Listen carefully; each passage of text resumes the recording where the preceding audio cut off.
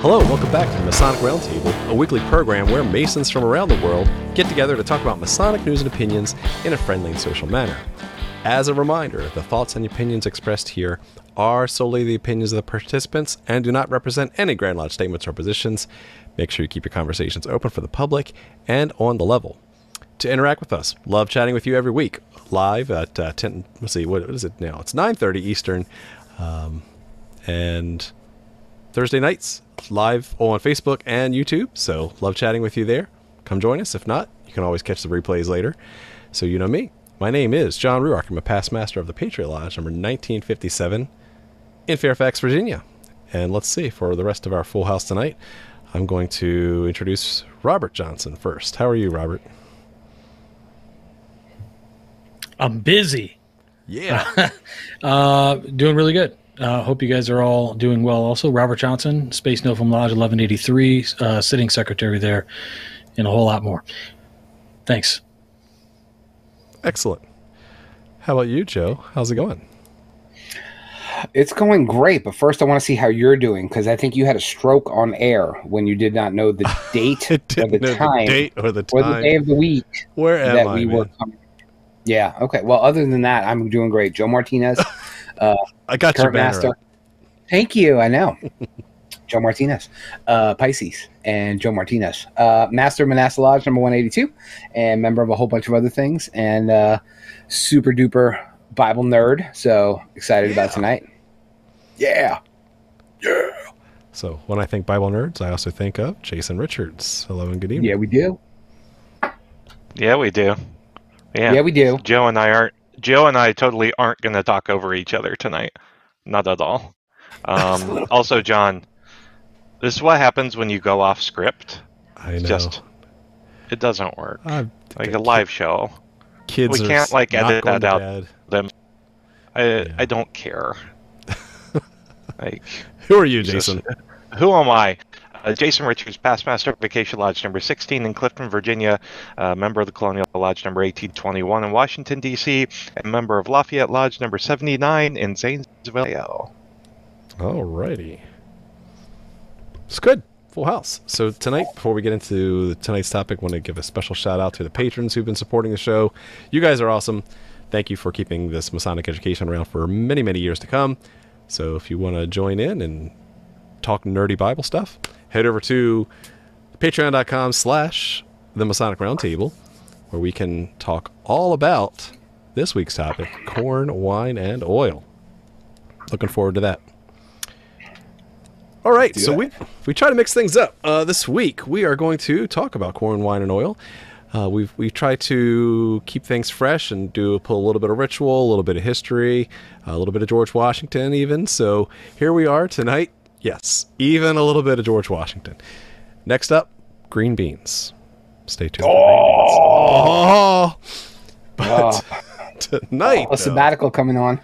So, you feel like getting a catch of the COVID now, or just in time for next week's show? I'm going to have COVID every time we talk about green beans. We apologize to the viewers. Joe just seemed to have an aneurysm. Yes. He did.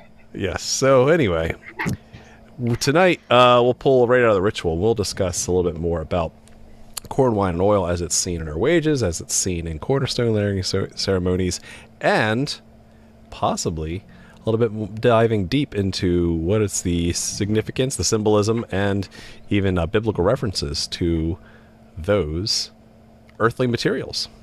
So to get right into it, probably the best place that a non-Mason will come across this combination of materials, corn, wine, and oil, is if you do any sort of YouTube searching, the first thing you'll come across is a little bit of A great British Bake-Off. that would be an awful combination of ingredients. So moist.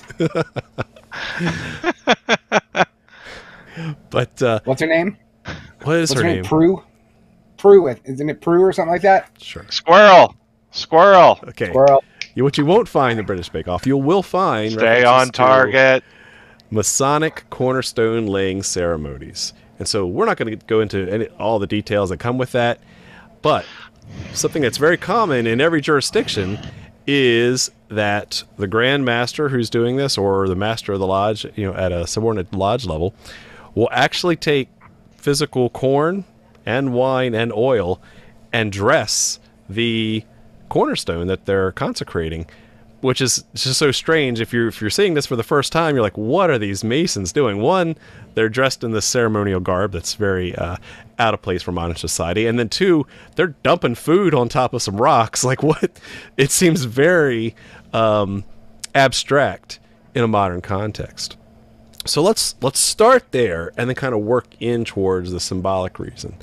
And so even though every jurisdiction does it a little bit differently, you will hear something along the lines of, as they're going through this symbolic setting of the food upon the cornerstone, it is meant to kind of bless the infrastructure, bless the architecture of that building, so that those in that building will be blessed with the benefits of corn, the benefits of wine, and the benefits of oil, even if it's a symbolic gesture. So let's go real surface level and dive deep. What are the literal and semi surface level interpretations of what does corn, wine, and oil represent? Joe. Well, before we get to that, yes, for those non-Masons in the room, the thing we have to talk, when you first hear corn, wine, and oil, you think about food, right? Food, right. Things we eat, things we ingest, and stuff like that. But especially for cornerstone layings and any other uses of these three items, we have to take out of our minds that it was primarily food, right? Of course, it was meant to be eaten at some point, and oil has things, and wine has things that it does, and corn has things that it does, and we'll talk about corn in detail. But it's not meant to represent food. It is meant to symbolize wealth, initially, right? So in all of these old things, which Jason will talk about. Right, absolutely. It's like it wasn't meant like because you said scattering food, and I'm like, do these people think we're really just throwing food on top of blocks? And it has a more like rice at a wedding. Rice at a wedding kills the bird. Let's just paint a little happy corn over here in the corner. Yeah, they do bubbles now. You blow bubbles at weddings. You don't do rice anymore, right? Because it kills the birds. It's bad for the birdies. Bad for the birds. Anyway, squirrel. But yeah, don't think about it as food, because we're not treating it as food, and we're not talking about it as food. So nowhere after this talk that we do today are we going to have a focaccia bread. Okay, we're talking about wealth and abundance and blessing, like Jason said. So I digress. So if you look back at, we're skipping right to the biblical part, but if you had a lot of corn and wine and oil, in the literal aspect of it back in that day, it was a blessing. You were showing plentifulness, that you were self-sustaining. You had food to last you for a while.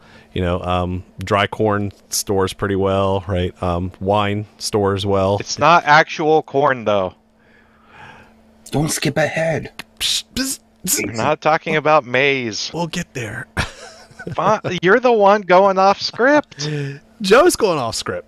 That's it. You went off script first.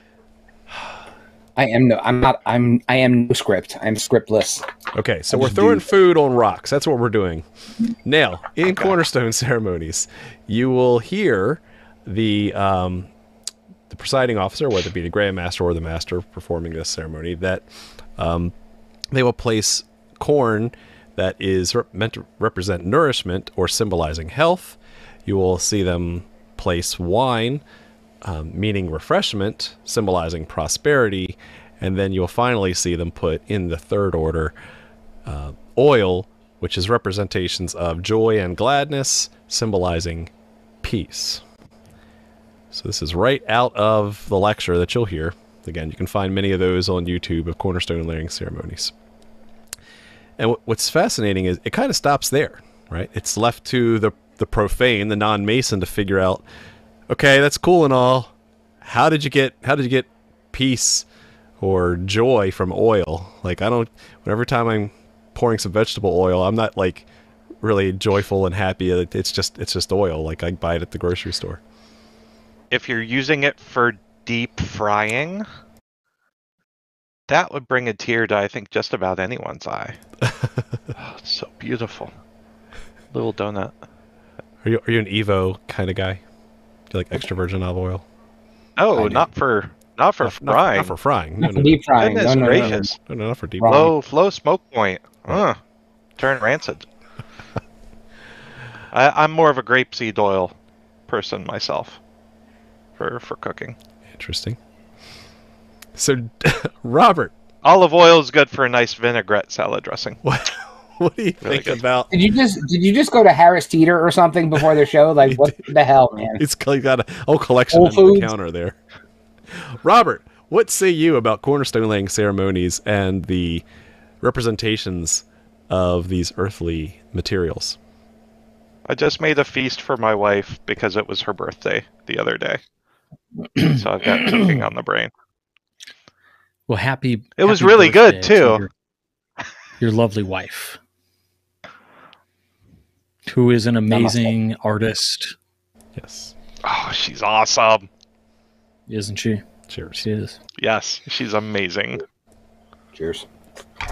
I would say all right. So corn, wine, and oil. As far as a cornerstone laying, been to a bunch of cornerstone laying ceremonies in the Masonic fraternity. We see it, throughout history. Everybody's seen the goofy George Washington doing the cornerstone laying at the Capitol, all that stuff. It is interesting that while you all talk about, it doesn't represent food, but it kind of does represent food in a way that, as you alluded to, it suggests abundance and then moves on to like riches. One time I was at Lodge and I hadn't been back in like 2-3 months. And it was over the winter, okay? So I gained a few pounds.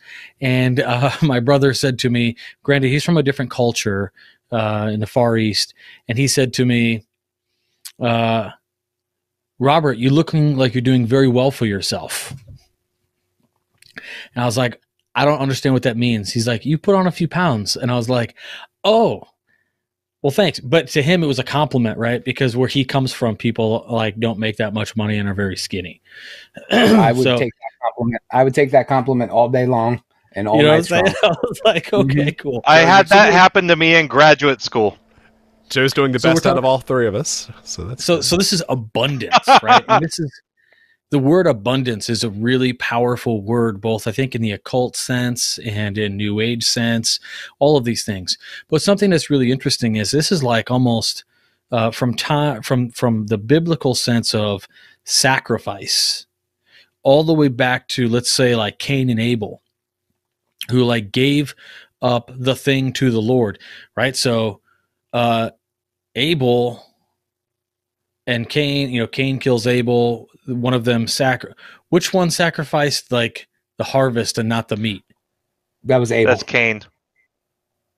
No, Cain gave the first fruits of the harvest. Cain gave the food. Yes, first fruits of the harvest. You're right. Abel gave the lamb from his flock. The lamb. That's right. So Cain, like, what is interesting about this is Cain is like the murderer, but ultimately later on in traditions, the animal sacrifices go away, and what becomes the appropriate sacrifice are things like the grains of the harvest, the incense, wine, table of showbread, wine, all of these things. And so it becomes like the and that kind of represents the bread is the grain of the corn, because I think, as you guys will get into later, there's this whole list of things that corn could mean, because obviously it's not the sweet corn you all have in your freezer at home. So yeah, it's a sacrifice, and essentially you're performing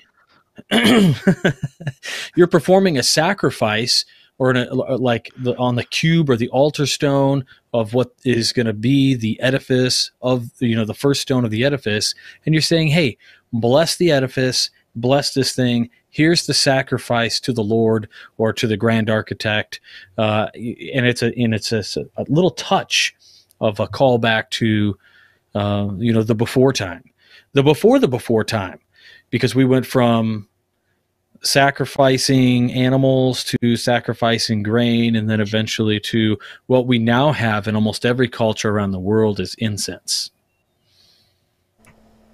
Right. So for me, whenever I see this particular ceremony, yeah, like it's kind of a blasé. I don't want to say like it's not a cool ceremony. It is really cool, but only when you really think about what's happening. I don't know that a lot of people are thinking that deep into it. Right. You are making an offering to the god, to the gods, whatever. Right. In cornerstone ceremonies or lodge consecration ceremonies, have you all ever had someone use a censer in those?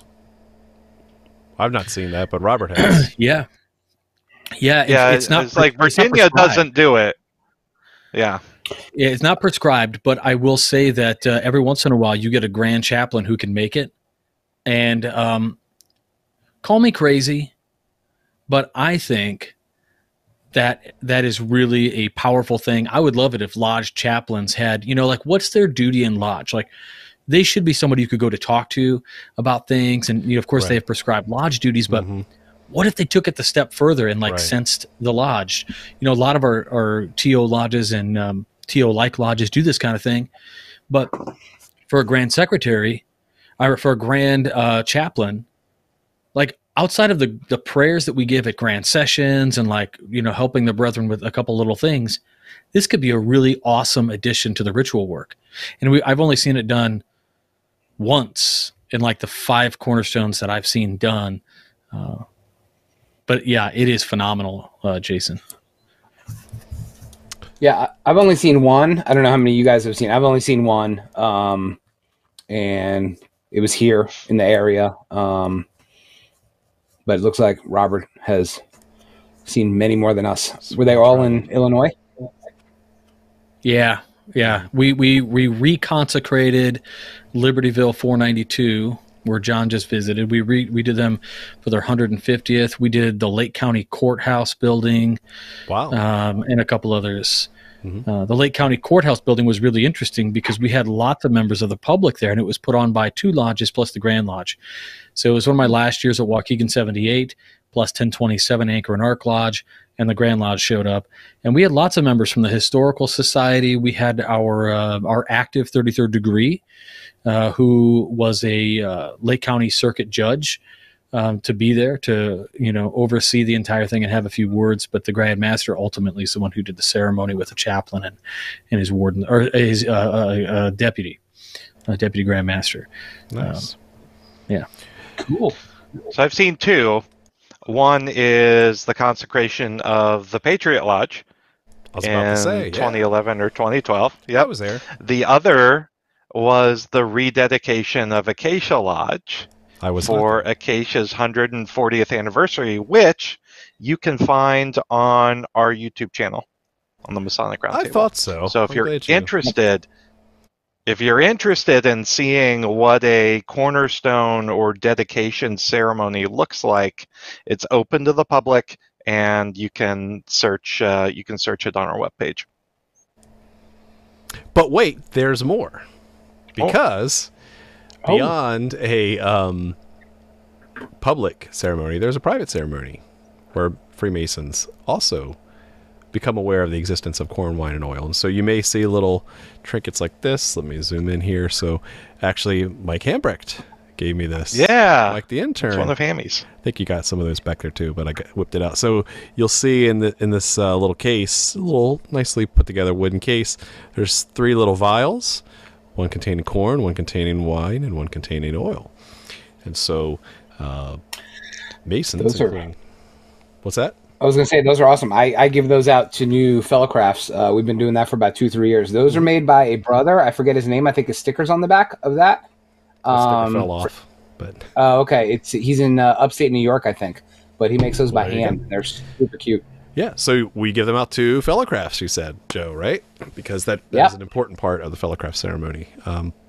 One might say they're getting paid their wages in corn, wine, and oil. Ooh. But there's a lot more context. It's not very much, though. No, it's not much to live on. Here you go. Here you go. Don't Back spend in the it all day, in one place. It was a lot, Yeah.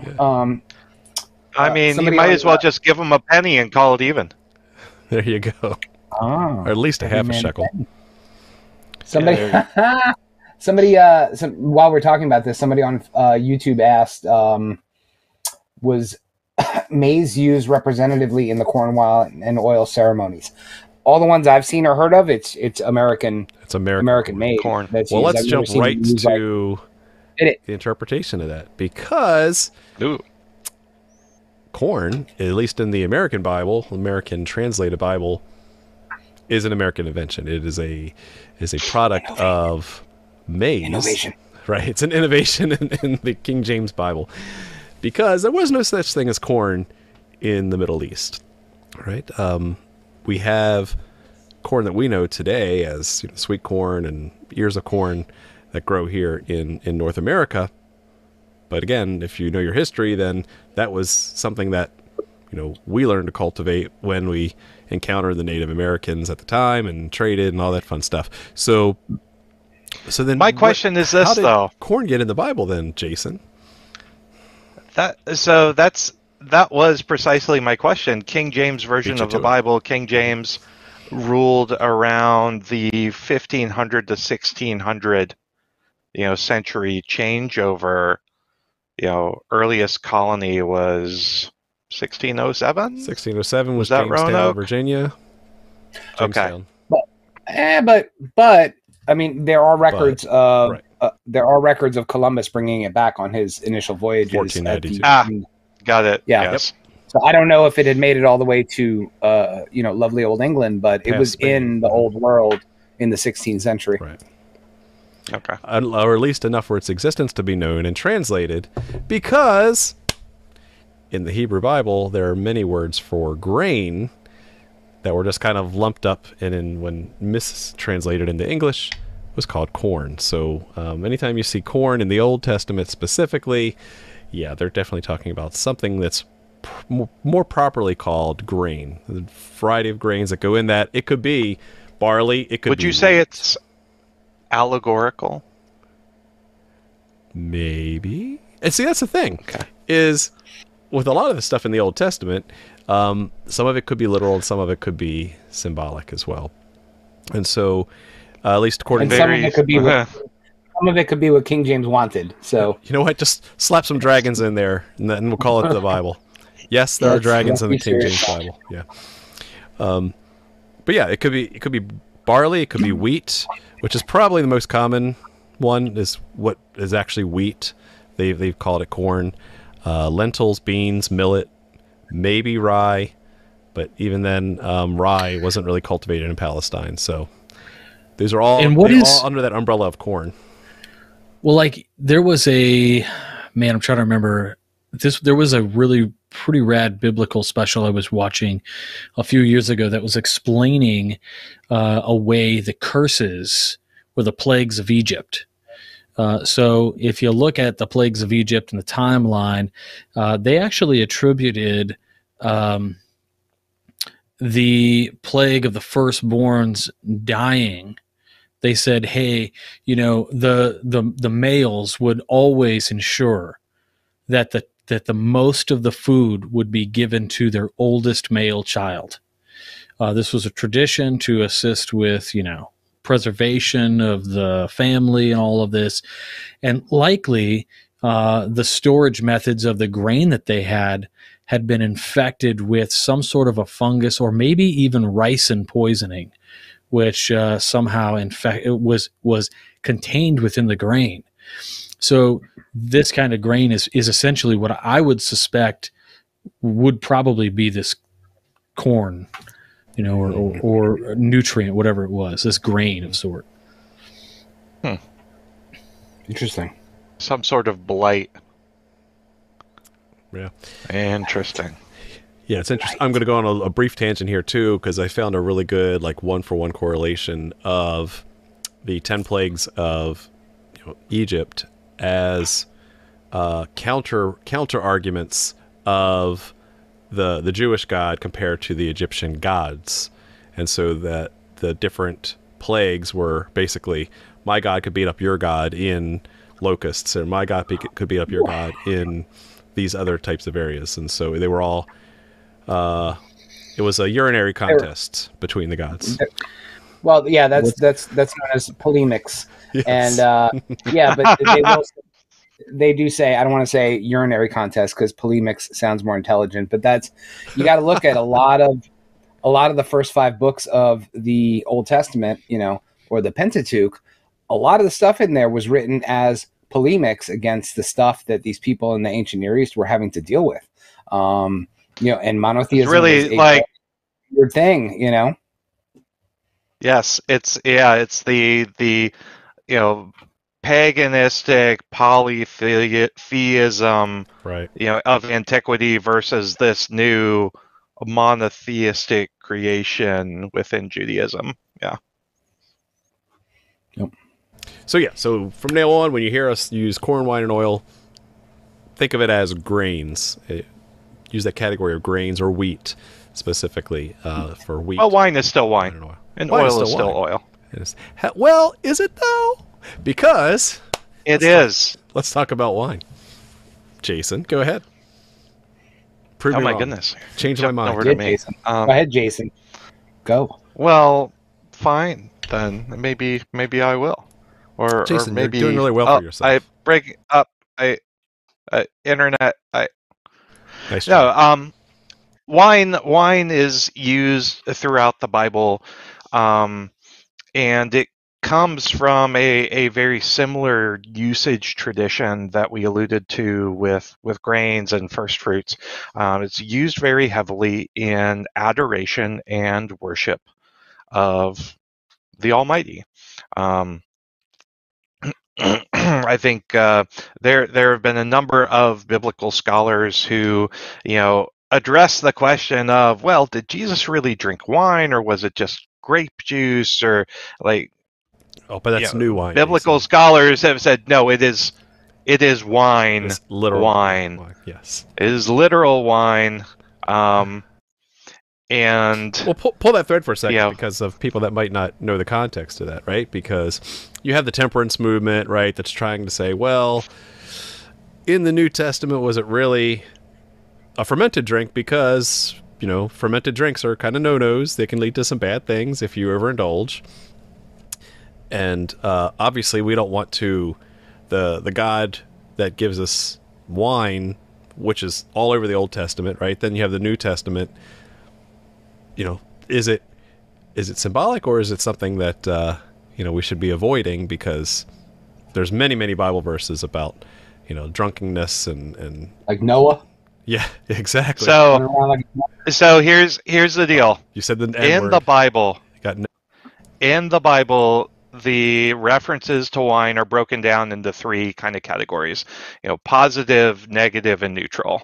And there are in Scripture 40 negative references to wine, drunkenness, dangers of alcohol, etc. 62 references are neutral, people falsely accused of being drunk, vows of abstinence, etc. And 145 references to wine are used in a positive sense as a sign of God's blessing, winner. use in worship, sanctification. So did God like wine? Absolutely. Yes. I think of God every time I crack open I unscrew a bottle of Prosecco. What do they say? That Benjamin Franklin said that wine is proof that God loves us and wants us. God to be loves happy. us. Yes. Good old Benji. Yes. So it's one of those things where, obviously anything can be taken to excess, and you could see that with grain and oil as well. Yes. Mm-hmm. Especially rye. Well, so just as a kind of a cool fact, about how a lot of these wines were fermented, because people always are asking, how do they make fermented wines and things? Well, in actuality, you've got like ancient cultures still around the world making beer in the same way, which is to chew up the grain and then spit the spit from the chew into a bowl, and they let it sit. And then they later pass that around after the yeast has eaten the sugar and pooped out alcohol and the carbon just escapes because it's open. But then they drink the spit and they get drunk. This is ancient beer, but ancient wine is not made this way. You ever seen the classic I Love Lucy skits, right, where she's smashing the wine with her feet? And this has been really the way that it's been done for many, many, many millennia. And the yeast comes from the skins on the grape which were left. So it's kind of cool that better than the skins on Lucy's feet. Correct. Yep. Because when I first started reading about how they made wine, when I was researching how to make like just apple wine in my house, it was interesting because I was like, I read the line. It was like the yeast comes from the skin, and I was like, oh my god! And it was like on the grape, and I was like, oh thank god! Oh, that's good. And of course they would remove or add the grape seed back to increase or decrease bitterness. So this is really interesting. Like the more bitter it was, the more potent it was considered to be. And in fact, when there are some scholars that say, when the person comes to Jesus on the cross to give him the sponge was soaked in a bitter wine or a vinegar like wine. Right. So it really kind of interesting symbology there. Which was also used as a numbing agent, right, before anesthesia. So, hey, we're going to have to pull your tooth. You better drink a little bit of wine before the procedure because it's going to hurt. And that was one way. And that's why they offered it to Jesus on the cross.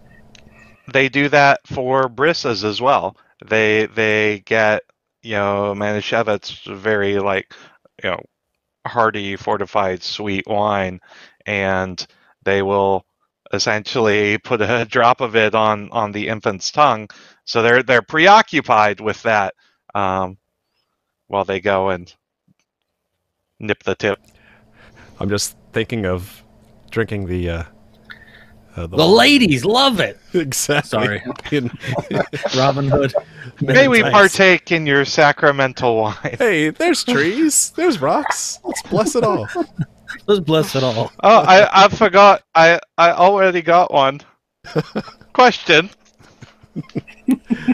So wine is a symbol of a symbol of refreshment and prosperity, and something again that you see as a positive sign of God's blessing in the Old Testament, and then you see the metaphor carry through in the New Testament, right? Of like Jesus turning the water into wine and putting it into the different lamb skins, and it becomes a powerful symbol moving forward, which then leads to our third symbol of oil. Okay, so we have grains, we have wine, and then we have oil. So what does oil have to do with joy and gladness or peace, Joe? Well, if you've ever seen old school, no, go ahead, Jason. You know that oil wrestling is. No, I'm kidding. Jason, you're doing really well for yourself. You pull that thread there, bud. I think the thread broke. We're good. All right. So, yeah, I mean, Timmy, oil.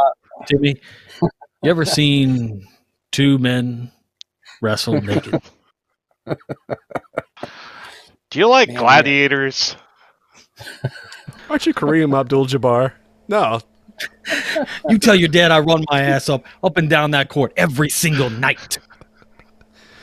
All right, Joe. He said a bad word. No, my brain is fried right now. You said a bad word. Don't call me Shirley. Ooh. Joe, what's my boy oil? Blue? Yeah, oil is stuff. And as far back as we can go, time immemorial, all our references to oil really talk about olive oil. There were other they didn't have avocado oil and grapeseed oil like Jason has in his cubby in the kitchen. Just right below the it was desk. olive oil. Yeah, just below the desk. Sunflower oil, none of that. They had olive oil. That was your go-to fruit in the ancient Near East, and they did lots of things with it. And I mean, the two big ones is they cooked with it, and they lit their lamps with it. So there were two different kinds of ways of making olive oil back then. You had the way that I think my wife told me when she went to see the Museum of the Bible. They have an olive oil stone there, where they pressed. Press it. And then the other way to do it is to beat the olives and get a lighter form of the oil that gets extracted. So there's two different kinds of olive oil. Right. One is for cooking. One is for lighting our lamps or their lamps, because I use electricity. But but the primary symbolism that we get from it is joy and gladness, right? And where else can you be joy and glad is during a time of peace. As opposed to a time of war, which, if we're going back to the biblical references, there's a lot of fighting going on. There was, never do you turn a page where somebody isn't slapping the crap out of somebody else, and people are dying. And, so having oil there as a symbol for peace, and giving it as a gift of peace does represent joy and gladness. Boom. But wait, there's more. Because we do a lot of anointing in the Old Testament with oil as well. We do. So we anoint high priests. We do lots of it. We anoint high priests, some kings. Very, very symbolic. And prophets too. And prophets. That's right. Yes. Prophets. All three were anointed with oil. And ultimately, it comes back to the wealth piece of, you are showing God's blessing on someone by using what is a very scarce, expensive resource on their head. Well, that's you kind of touched on it a wee little bit, but the big thing with anointing, which I think we'll get into, wow, it's already after 10 o'clock, so maybe we'll get into it now, where when we talk about anointing, as Jason was alluding to, it wasn't just regular, I'm cooking some lamb olive oil. It was special oil. For those of you that grew up in prepared oil, and there's recipes for it. Perfumed, also known as myrrh. That was another name for it. There are quasi recipes for it. People try to duplicate the recipes that are in the Bible and with mixed results. But this process of anointing has been carried forward all throughout, going from Judaism all the way into a lot of the other faith systems. I mean, you have, if you were Roman Catholic like I was back in the day, you got hit with chrism, which was special anointing oil. The Jews still use special anointing oil. Their high priest, like you said, that goes back to Deuteronomy, where Aaron was, Aaron and his two sons were anointed with oil, special, lovely smelling oils. And then we had the kings. So all the kings were anointed with oil as well, even the bad ones, the bad and the good ones. And then you had prophets. Certain prophets were anointed with oil to mark the beginning of their ministry with Yahweh. So, and then we get into New Samuel. Testament. I can't remember if Samuel was or not. I know he anointed Saul and David with oil. Right. And a lot of people think that Saul was not anointed, but he totally was. So he got the love oil juice on him. So it was kind of weird that his kingship was stolen, But if you guys are ever, he was kind of a dick. If y'all are ever interested in some of what that actual oil could have been, they talk about the anointing of Jesus, and they in some translations they actually talk about pure. Okay, so I'm going to say this, but there's just no way around it. Y'all are going to laugh. Pure, what they call nard oil. So it comes from spikenard, which is a flowering plant that NARD. grows in the Himalayas, China and India, and somewhere in the Middle East. And they actually would they call it nard, nardin, or muskroot. It's an essential oil, and you can buy it from one of those pyramid scheme oil companies. You can actually buy like 280 Avon. milliliters. No. 280 milliliters runs you about $23. Let's get it. 100% pure Jerusalem nard oil, $23. Let me, for 280 since I know- milliliters. Let me stop you there for 1 second because I know my house smells lovely. Thanks to my wife, Barbara. Barbara likes oils. Barbara, do not buy nard Thanks oil. to Athena. Okay? Write that down. That's Write that down. Your Nard house oil. smells lovely thanks to Athena. Not that Right. damn essential. Spike nard. Spike nard. If you'd like to Buy donate it. to the Send Nard Oil to Joe's House Fund, contact TMR at the Masonic Roundtable at gmail.com. Contact Green Beans. At I'll be TMR. working on making the nard oil right here. Please don't. I'm still stuck on how painful spikenard sounds. Doesn't it? What were we talking about? Oh, oil. So- Oil. And, Oils. it is like the precious ointment upon the head that ran down upon the beard, even Aaron's beard, that went down to the skirts of his garments. The Well, oil we or just- the beard? No, both. Well, both. Maybe And And he's you obviously haven't been following the YouTube chat because we totally. Sorry, I've got a shirt Riffed around on here, that. Jason. I'm sorry. Yeah, we talked about that. All like I 15 hear are minutes ago. excuses. Do better, Jonathan. Do better. You're doing really well for yourself, Jason. But to Robert's point, all the cool kids were anointed. We have examples in the Old Testament. Jesus was anointed. Even Muhammad was anointed in oil. So, For our Islamic brothers. So yeah, it's a common special theme. thing. yeah. Yep. And if you're a Mason and you're a York Rite Mason, you get to see something cool like that. We won't spoil it for you in the York Rite system. So enjoy. Yeah. So what's it all about then? That's where we get to I don't know. the final part of this episode. Wait. I don't know. I want to take this one question somebody asked. I think this is a good for a go round real quick before we continue. Yeah. Dylan Callahan, he said, serious question, oil used in parables, so allegories or stories, such as the virgins with no oil in their lamps, representative of spiritual zeal / other ?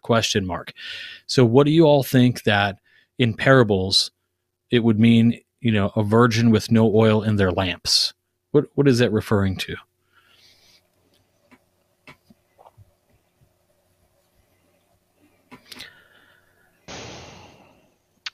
It's a good question because I'm thinking about on a certain I'm thinking psychological level. I'm thinking about the Like story no itself. aspiration. What? So Dylan, maybe So- that's See- a topic for a show. I don't I know. got an So- answer. Quick answer. All right, and Jason then I'll go. No, Jason first. Me first. Joe second. Okay. Yes. So I keep going back to First Kings, where there's the story about Elijah and the widow, who talks about, I only have, a small handful of flour and a little jar of oil. I'm gonna make lunch for my son and I, and then we're gonna die because there's nothing left. And so thinking about it from that perspective, a virgin is in biblical times someone who has not taken a husband, so someone who does not have someone to care for them, as was the norm in Jewish society, and no oil in their lamps. To me, that sounds like an allegory depicting destitution and need for reliance on God or need for salvation. Cool. I like it. Yeah, Joe, my quick answer You gonna tell me is, what it really is? No, well, I mean, it's not. That parable is very specific to a certain denomination. So trying to be careful with how I answer this. But if you talk about the 10 virgins, that was meant to represent people in the church, and you had the oil lamps. You had the basically it started off with, hey, if you're good in your faith and you love your husband, you're going to have an oil lamp that is filled with oil. So the oil is meant to represent your faith, Spiritual and- vigilance. right? And that's why towards the end of it, the poor virgins, the ones without oil, are asking for it from the ones that have oil, and they're like, no, you're not getting any of my oil, because they're keeping it for themselves. So that's their own personal faith, or the amount of their faith in abundance, maybe, if we can keep using that metaphor. But again, that's a very specific parable that's not found in the Synoptic Gospels.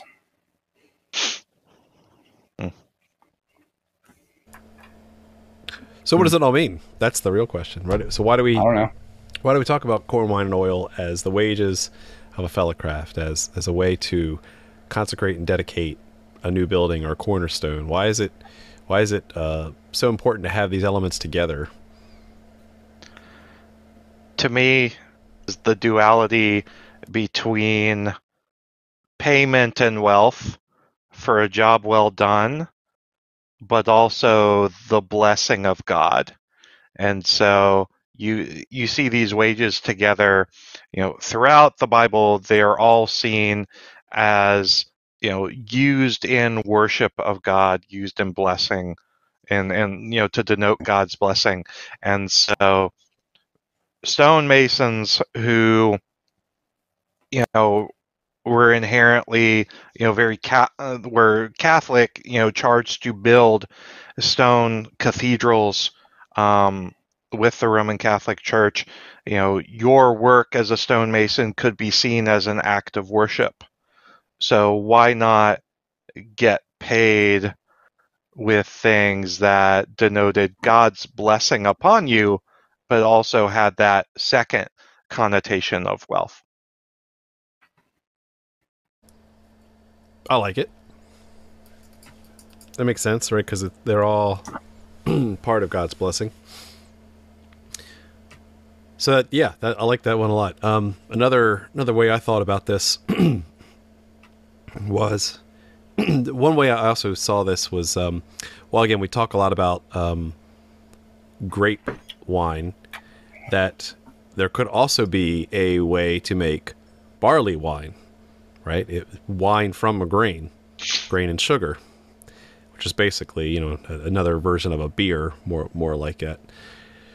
So if you have grains, and then you've turned that grain, you've transmuted it into wine, barley wine, and then you have oil, like it to me, it almost sounds almost alchemical on its surface of a transformation, a 3-step process where you go from a common element, grain, that you can find and plant just about anywhere.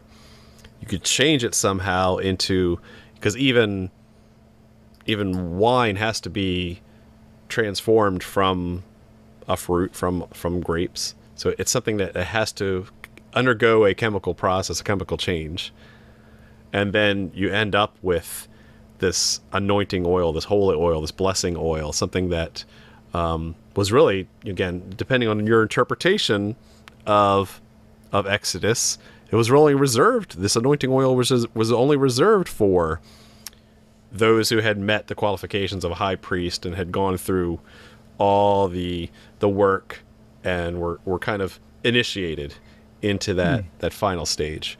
And so corn, wine, and oil on its surface could literally, mean all of the pieces of God's blessing, but yet these are all natural elements that have to undergo some sort of transformation in order to be blessed. And so I think that's and it's not just my thought, because I was doing some digging around and I came across an article in the August 2011 episode of the Living Stones magazine with Robert Hurd pulling that together, where actually Tim Hogan himself had talked about the alchemical process as compared to corn, wine, and oil. I mean, he references some things where he says, like, alcohol or the symbolic mercury was represented in alchemical text and diagrams by grapes or wine.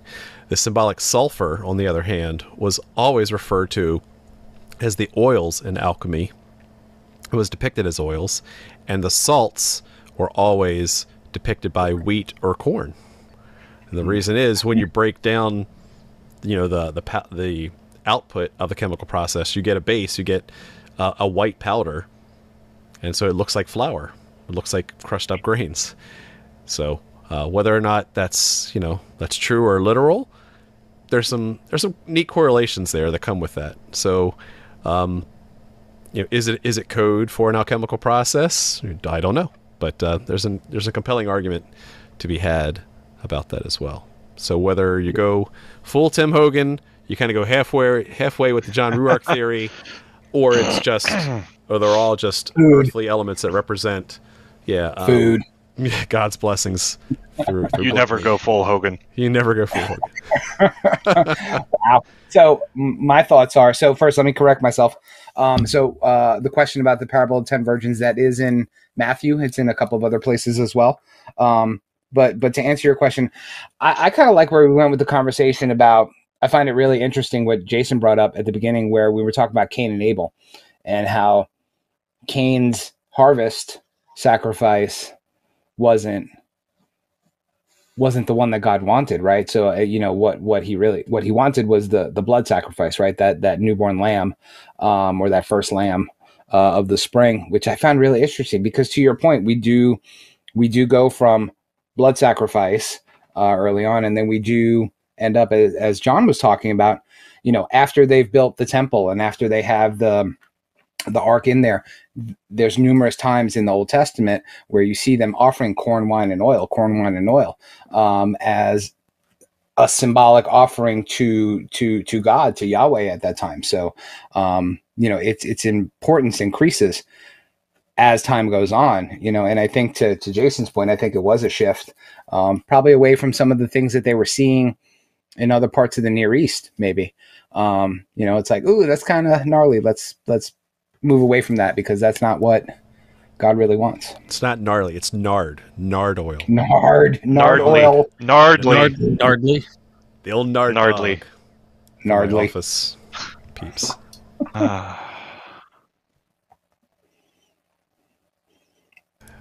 All right, I'm going to end it with Robert for his final interpretation of what does it all mean? Because we've been chatting it up about the biblical interpretation. Whoa, Yeah, stealth final question. It's not not so stealth final question. Freemasonry, we all know that Freemasonry is influenced heavily by the most widely spread at the time religion in the countries and where Freemasonry became a speculative art, let's say. And so at this time, they take the influences from things like ideas in the Renaissance and the Enlightenment, and taking the symbolic meanings from those stories, these allegories. These guys who are writing the rituals aren't idiots. When Preston writes this stuff down, and even, I mean, for God's sake, if you read Pike's Liturgy on the Blue Degrees, holy cow, this is like it. You don't even want to know what's in here. It's crazy. I mean, the symbology that is contained within this stuff is not by accident. I think that even if you don't agree with the Judeo-Christian narrative, Thank you very much for all.